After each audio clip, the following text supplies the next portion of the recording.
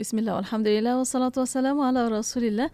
Alhamdulillah masih bersama destinasi IKIM pada waktu ini untuk rancangan Islam Agamaku. Ya, betul. Kita nak teruskan lagi perkongsian dengan tetamu kita di sini. Alhamdulillah kita ada Ustaz Dr. Muhammad Nizam Abdul Kadir, merupakan pensyarakanan dari Jabatan Pengajian Kenegaraan dan Ketamadunan Fakulti Ekologi Manusia Universiti Putra Malaysia, dan kita bincang dengan tajuk hari ini iaitu menghadapi musuh dengan aman. Ya, dan masih lagi kita membincangkan tajuk ini di FB Live IKIM FM, di YouTube IKIM Media. Kita bawa secara langsung, dan untuk anda ada soalan pertanyaan boleh hantarkan melalui WhatsApp konti 0112904004. Ya, betul. Doktor, kita nak sambung lagi, Doktor. Bagaimana cerita dan juga kisah yang boleh kita ambil pengajaran dalam tajuk apabila berhadapan dengan musuh ini kita hadapi dengan aman. Doktor, silakan.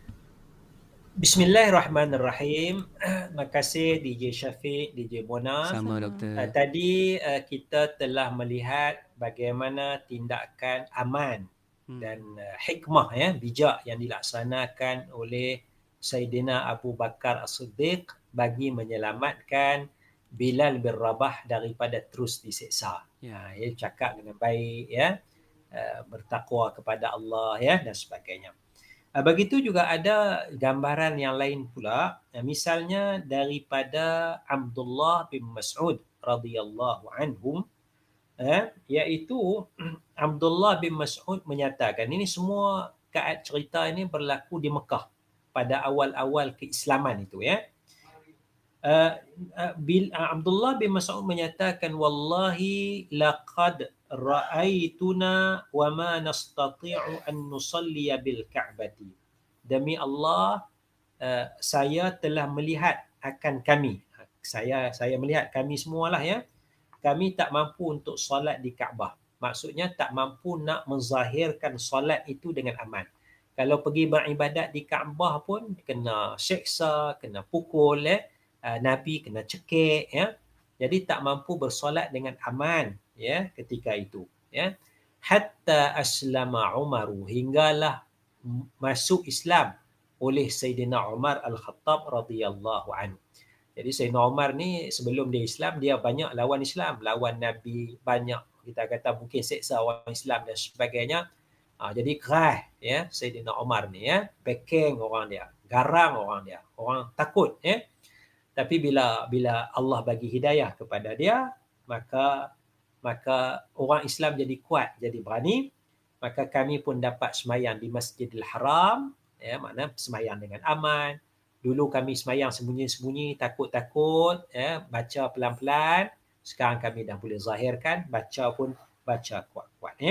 Maka sini kata Umar ataupun kata Umar Al-Khattab radhiyallahu anhu kepada Rasulullah sallallahu alaihi wasallam, ya Rasulullah, alasna 'alal haqqi, tidak wahai Rasulullah, tidakkah kita ini berada di atas kebenaran? Kalau kita mati pun kita benar, kalau kita hidup pun kita benar. Mati pun agama kita agama benar, kita mati atas Islam kita benar, kalau kita hidup pun kita hidup atas kebenaran. Soalan kepada Rasulullah sallallahu alaihi wasallam. Maksudnya Sayyidina Umar dia macam nak agresif sikitlah, masa awal-awal keislaman itu. Maka kata Nabi sallallahu alaihi wasallam, bala, bahkan wallazi nafsi biyadihi innakum 'alal haqqi in muttum wa in huyitum.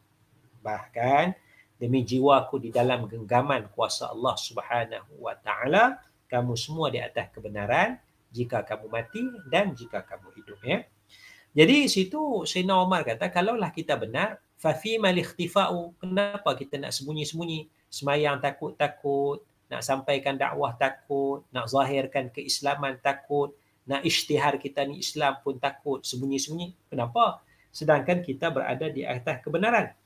Maka Sayyidina Umar berazam, kalau dulu dia takutkan orang Islam, kalau dulu dia larang orang Islam buat begini, maka dia bersumpah untuk zahirkan sebalik tempat-tempat yang dia tak bagi itu, untuk zahirkan semula, Jadi di sinilah maknanya mereka pun keluarlah bila dah ada Umar ni, ada orang kuat ni, mereka pun sahabat-sahabat pun keluarlah, ada Hamzah dan sebagainya. Tapi tidaklah perang, ya. Cuma tunjuklah bolehlah sembahyang, ya. Kalau nak ambil tindakan tu, orang Arab Quraisy yang kafir tu tengok, ada Omar ni, jangan kacau. Ni ada Hamzah ni. Dua-dua ni, ya. Dua-dua ni dia tak pedulilah, ya.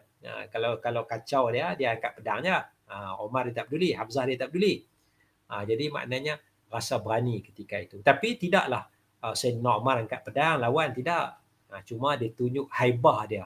Dia punya kehebatan itu pun orang ramai Arab Quraisy yang kafir ketika itu rasa tak berani, rasa gerun untuk menghadapi sebahagian besar daripada umat Islam. Kalau Umar tak ada, mungkin mereka lebih beranilah. Tapi kalau nampak Umar, nampak Hamzah, mereka tak berani, ya. Jadi maksudnya di sini Rasulullah sallallahu alaihi wasallam tetap tidak membenarkan lawan, ya.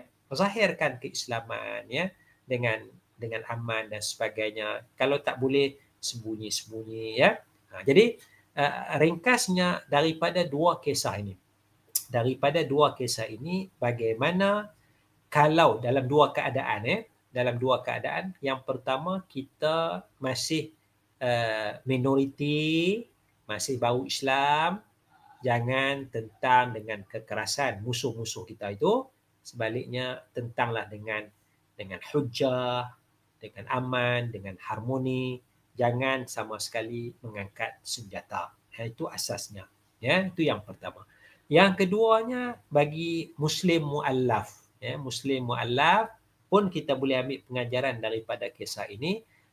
Sembunyikan dulu kalau rasa tak kuat, menyembunyikan keislaman, menyembunyikan ibadat, ya, solat dan sebagainya. Kerana itu juga yang dilakukan oleh sebahagian besar para sahabat Nabi pada awal-awal keislaman mereka ketika mana mereka berada di Makkah Al-Mukarramah, ya.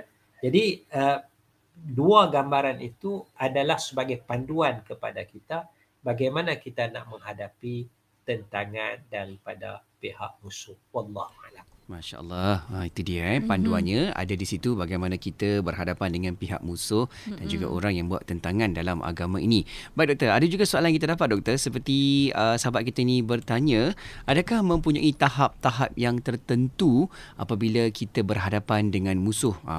Mungkin tahap yang pertama ni kita boleh berlembut, tahap kedua kita mungkin boleh berkeras. Jadi bagaimana doktor? Kejap lagi doktor akan berikan pandangan di situ. Ya. Dan untuk waktu ini kita berehat sekali lagi. Kita akan kembali selepas ini untuk anda. Terus setia bersama kami hanya di Destinasi IKIM.